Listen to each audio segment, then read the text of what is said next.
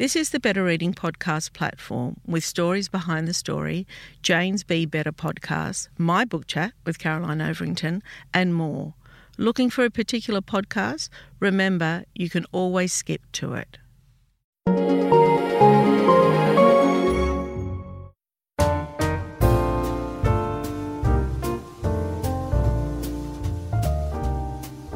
Welcome to the Better Reading Podcast, Stories Behind the Story, brought to you by Belinda Audio. Listen to Belinda audiobooks, anywhere, everywhere. Hi, this is Cheryl Arkle from the Better Reading Podcast, Stories Behind the Story. We talk to authors about how they came to tell us their story. Kate McCaffrey, welcome to Better Reading. Oh, thanks so much for having me, Cheryl. It's a thrill to be here. Yeah, no, it's really nice. Kate is a Perth-based author of 5 young adult books, including Destroying Avalon and Saving Jazz. She also runs creative writing workshops in schools. She's here to talk about her latest novel, which is for adults. It's called Double Lives, and it's a captivating exploration of truth, gender, identity, and a cold case podcast. It really is jam-packed with just about everything that everyone's talking about at the moment. I actually wrote the first draft in 2018, so I think I might have been slightly ahead of the trend at that time. It's just taken this long to sort of get it published, so I'm kind of hitting it right where the topic is, topical. Yeah, it's hugely topical. Okay, so I guess the most obvious question is the move between writing for young adults and writing to adults. Firstly, why and how? So I have actually written other manuscripts that are destined for an adult audience. I just haven't landed them with a publisher. So I have actually written, and I've written for sort of middle grade as well, but it just seems that I sort of hit a market where my YA books seem to be really quite topical at the time as well and really well received. So this book, it had its genesis really in my YA mind because, not that I'm a young adult, but as my YA fiction writer mind, because I was a school teacher. And I think like a lot of writers, we get our inspiration from the world around us and the people that we meet. And yeah. And for 25 years, I think I was a high school teacher. And I've always sort of drawn from the kids around me and what's current and what's, happening in their world.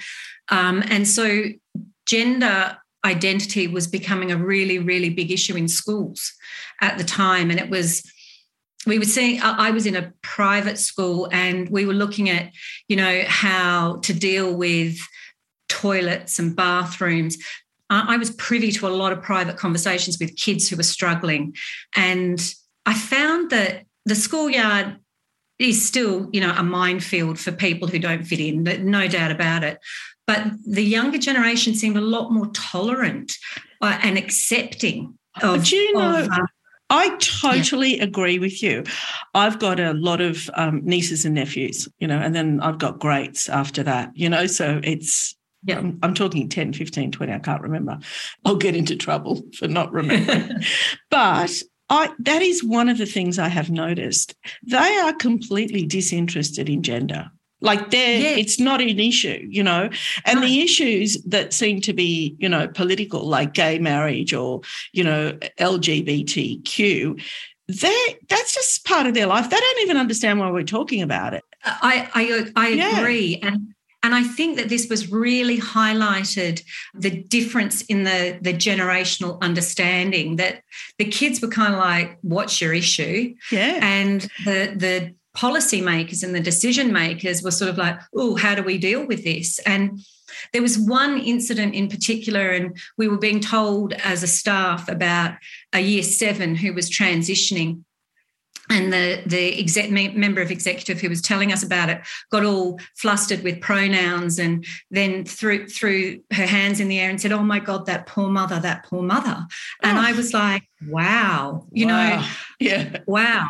So for me, I realised that I was going into a different audience. I was actually going to be approaching this from an adult perspective and from a cisgendered female perspective, which is why my protagonist is that.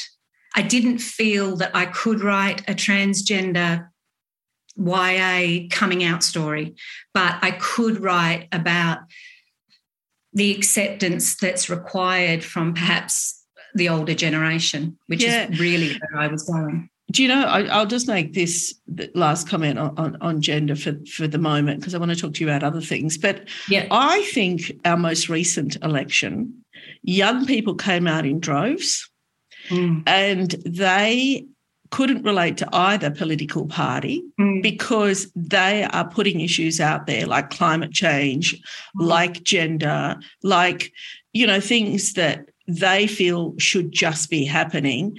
And so they actually, I think, really, that's how we got so many independents and so many Teals. Yes, and the Greens. Yeah. And the Greens, absolutely. Yeah. They're like, hey, guys, cut it out. These are the issues that we should be concentrating on.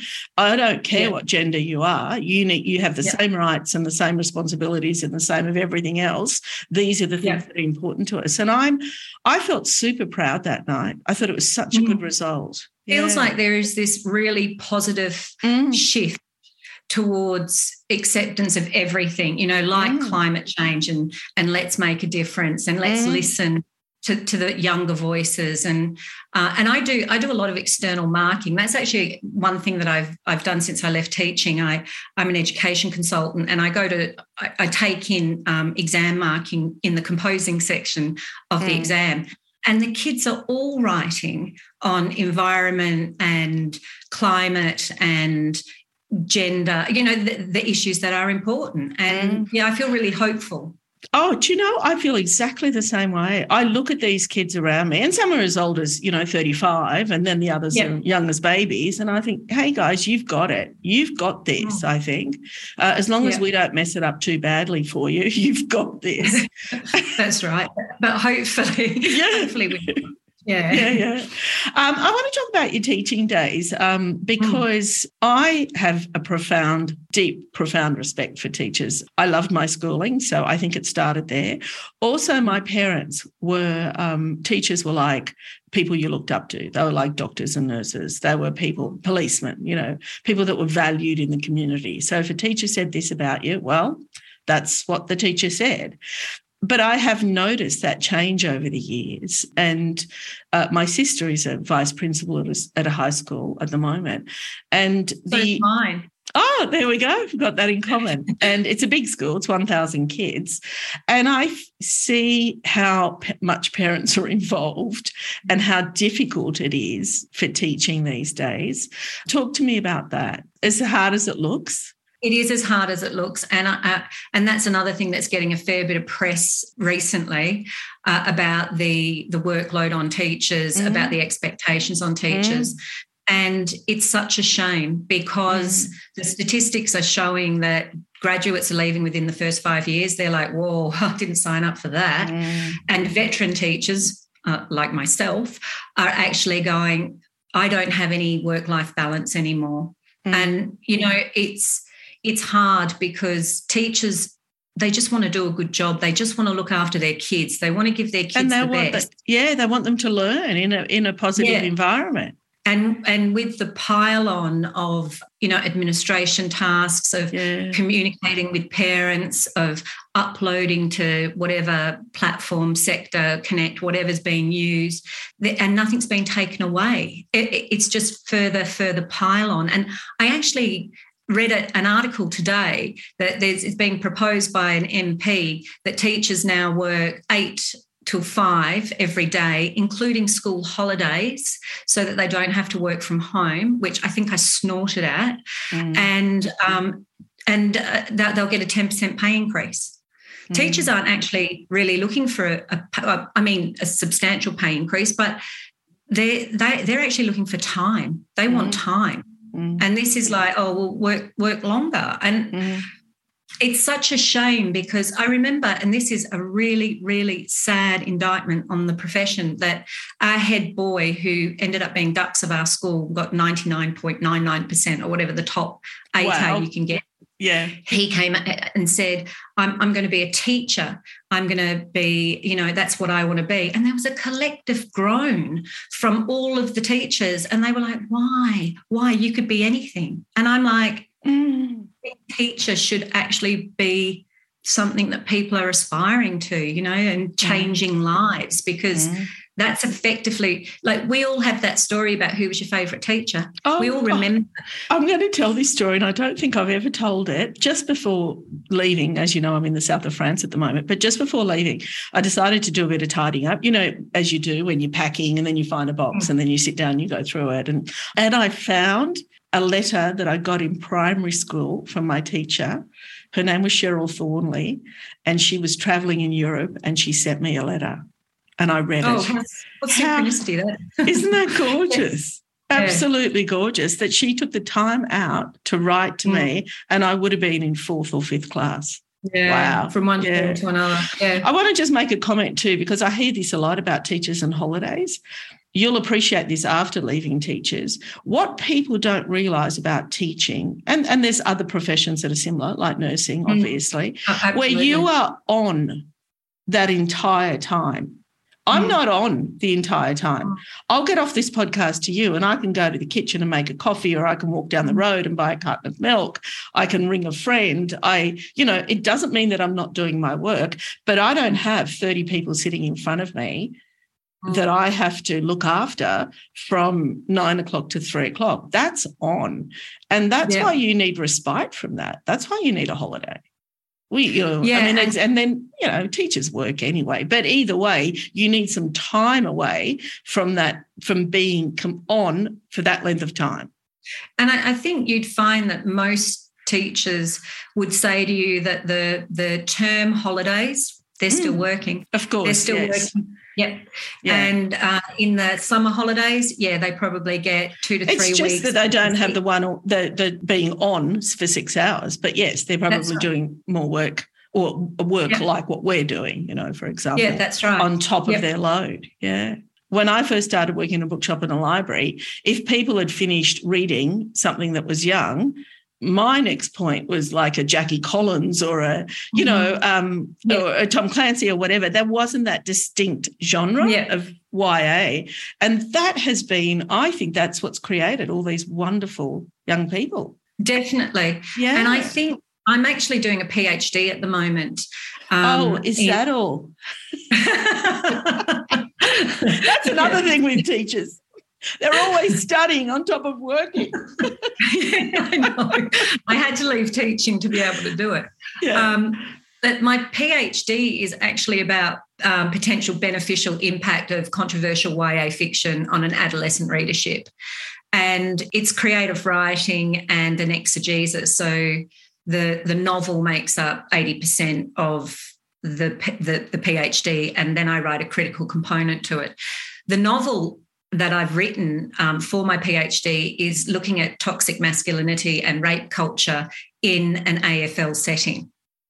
And I feel that, it's such an important topic to address. And again, we're looking at the topical nature of consent and rape and, Parliament House to, football players behaving badly, all of that. And it's a never-ending story. But I feel that YA is such an important genre, particularly in the classroom, because you can deal with these controversial issues and unpack them in a really safe environment where, because reading is such an individual personal pursuit, when you're doing it in a classroom, and yet sometimes you take the joy out of reading and destroy the book, but it also allows for perhaps difficult conversations to be had quite safely. So I think that YA is a really valuable genre. And I think also, particularly Destroying Avalon, when that was released in 2006, that's how old it is now.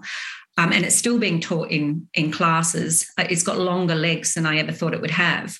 I had so many kids that contact you and say, you wrote my story, or that happened to my friend, or I don't feel so alone. And I think that that's one of the big impacts and values that writing in general has.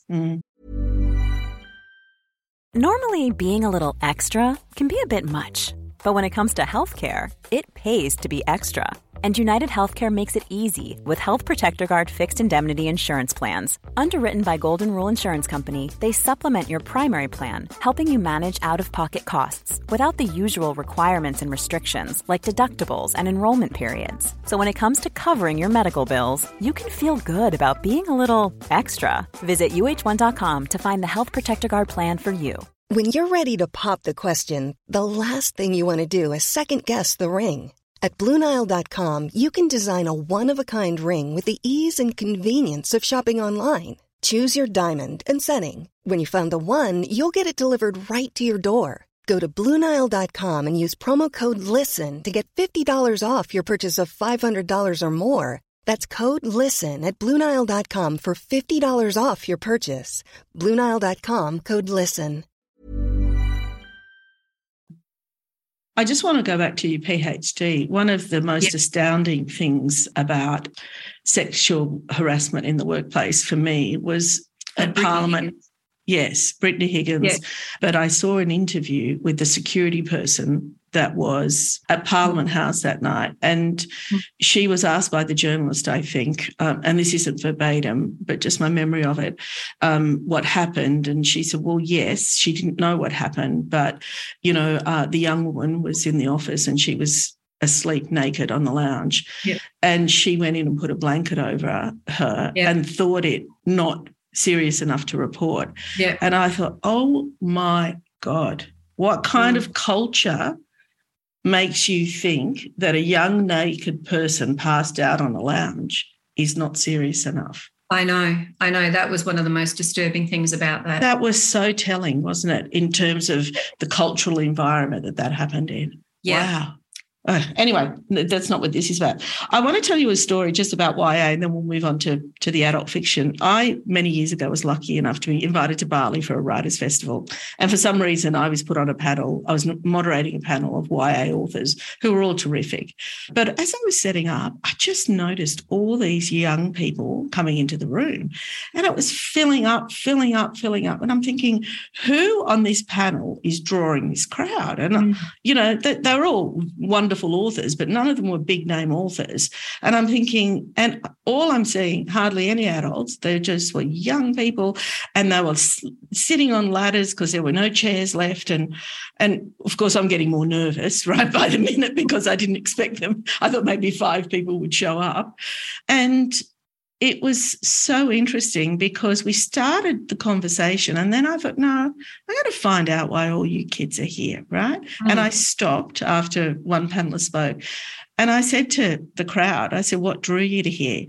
And they said, and I've never forgotten this, that their generation is growing up reading and reading YA, and they were passionate about it. But their parents and their grandparents and the generations before that had not read. These kids were largely from Bali, those areas around there, and that the culture, they would have had a culture of storytelling, but not a culture of reading, I'm sure. Well, that's what they were telling me. And these kids were embracing YA like it was telling their story. They loved it so much. It was so empowering. And I walked away from that panel just thinking, look at this. We are empowering another generation of young people. That's so good, isn't it? That's so good to hear. I mean, because everybody talks about reading being like this dying art form. And I think that during the pandemic, we've seen an increase in reading and book sales and, that sort of resurgence happening.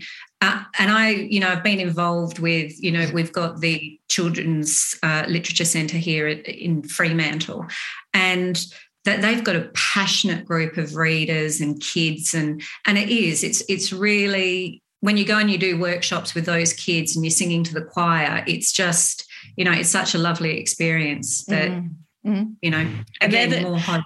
Yeah, and they're the writers of the next generation. Tell me about Double Lives and how we got there. So as I said, I knew I had to position this in a different sort of realm. And I am a huge, huge true crime podcast fan. And it stems back to probably I don't know if it's the original, but maybe the biggest impact was Sarah Koenig's serial. Loved it. Loved it. But that started the trend, didn't it? Oh, yeah. But I loved it so much. And it was actually a colleague of mine. She started using it, and we just used to teach it to year 11s. And I ponder what is the fascination with true crime, and then I figure it's kind of like we've always wanted to know how humans think, or what could propel somebody to do such a heinous act, or why, the what, the where, the why, the how. And it's also a puzzle, isn't it? Like when you're listening to something like Serial, you're actively trying to solve it or be a detective or do whatever. So, and I also think there's an intimacy about listening to podcasts. You have a relationship with the person that you're listening to. I listen to 2 or 3 before I even start my day. Not all true crime. I listen to news podcasts as well. But I feel that I know everybody that I'm listening to. Yes. And it's great if, you're like out on a long walk or something, and it makes you actually walk further because you haven't actually finished the episode. So it's good for your health. Yeah. But I don't know. I didn't set out to write the novel the way it is, but I think that's just the way I write anyway. I don't normally set out with a blueprint or a purpose. I sort of set out with an idea. And somehow this character, Amy, was a journalist. It just so happened that she was a journalist. And then the next minute I found myself writing the opening to her podcast, and I was like, oh, I think this is how it's going to go. So it felt so natural to write this sort of frame narrative. It's not a structure I've ever used before. And I wrote this frame narrative, and then I had that play off between her real life and the lives that were happening within the podcast. And so that was interesting. It's such a great read, and it's kind of complex but very, very readable as well. Do you like writing adult fiction? Is that where you're going to go? I think I'll do whatever, because I've just finished a YA. Well, I haven't finished it. I've just handed it to my supervisors so that they can tell me I need to do more work on it. I'm not, I think it's really whatever topic, however it sort of evolves. I did start when I was writing Double Lives. I thought it was possibly new adult. So, like you were saying before, there was nowhere to go from, say, Judy Blume to Joan Collins. Yeah, Jackie. Yeah, there was no Jackie Collins. Yeah, there was no middle ground. And new adult, I thought, oh, this might be it. This might be my young adult readers who back in 2006 were 13. I don't know how old that would make them now because maths is not my forte. But, maybe they're now the ones that are looking for something a bit more adult, but not perhaps, and who will go, oh, let's see what she's written this time. But new adult is very hard to sort of sell. And my agent, the minute she went, we won't use the term young adult or new adult anymore, we'll just use adult, then it got picked up. It got legs, yeah. I mean, because there are many writers who kind of write in that space, like, Craig Silver. Absolutely. Yeah. And we adore him at Better Reading. Jasper Jones, who really does write in that new adult space, doesn't he? Adults love him, young people love it. He really talks to an audience. And it's a genre that I think is kind of going to define itself more and more as time goes on, because it seems to be a natural progression for young people, doesn't it? I think so. I think Marcus Zusak does it as well. Yes, you're right. Yeah. And I do think that, I mean, obviously publishing is a commercial venture, and publishers are looking for your book to be successful. And so I think it's a bit like the startup of YA. It was sort of a bit of a marketing term, and then it became this big genre, which is big. And so I think that you're right. I think that there will be a development in this area because it feels like that there's a natural gap there. Mm-hmm. And what's your writing style in terms of discipline? Working? Are you at your desk at 9? And I work every day. Yeah. When I was teaching, I had such limited opportunity. And so my 5 YAs were all published when I was a full-time 5-classroom English teacher.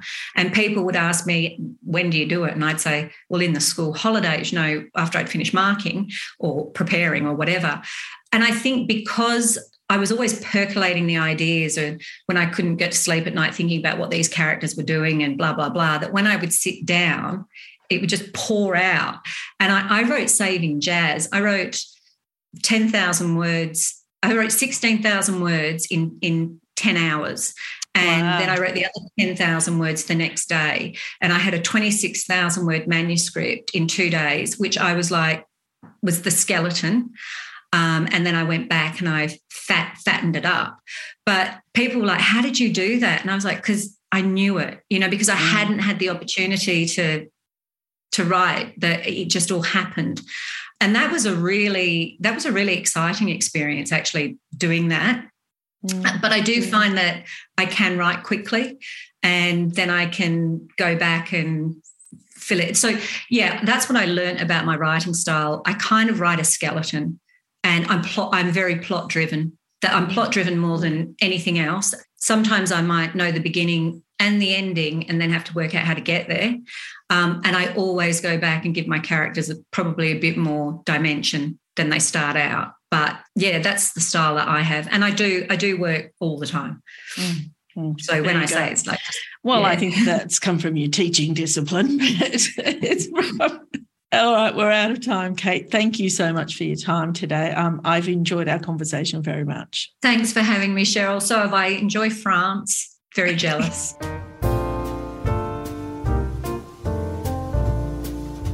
If you'd like more information about Better Reading, follow us on Facebook or visit betterreading.com.au. This podcast is proudly sponsored by Belinda Audio. Belinda audiobooks are available on CD and MP3 from online booksellers and bookshops everywhere, or you can download from Audible, Google Play or the iBook Store. We've also created our own app called BorrowBox that's available from both the App Store and Google Play. All you need to do to get it working is to download the app, join your local public library, and you'll gain access to the world's best collection of ebooks and e-audiobooks available for you to loan on your phone or your personal device. Belinda, we're here to enable you to escape, imagine, grow, and be inspired through the power of storytelling.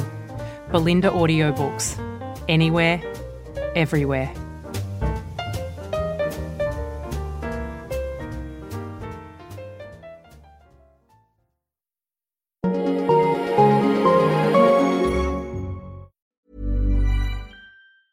A lot can happen in 3 years, like a chatbot may be your new best friend. But what won't change? Needing health insurance. United Healthcare Tri-Term Medical Plans, underwritten by Golden Rule Insurance Company, offer flexible, budget-friendly coverage that lasts nearly 3 years in some states. Learn more at UH1.com. Planning for your next trip? Elevate your travel style with Quince. Quince has all the jet-setting essentials you'll want for your next getaway, like European linen, premium luggage options, buttery soft Italian leather bags, and so much more. And it's all priced at 50 to 80% less than similar brands. Plus, Quince only works with factories that use safe and ethical manufacturing practices. Pack your bags with high-quality essentials you'll be wearing for vacations to come with Quince. Go to quince.com/trip for free shipping and 365-day returns.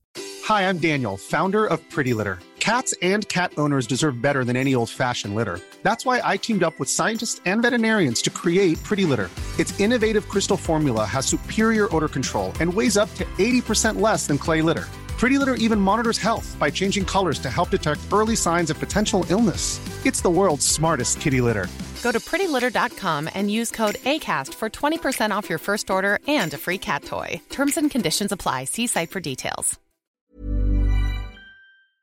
If you enjoyed this podcast, leave us a review and check out the other podcasts on the Better Reading Network.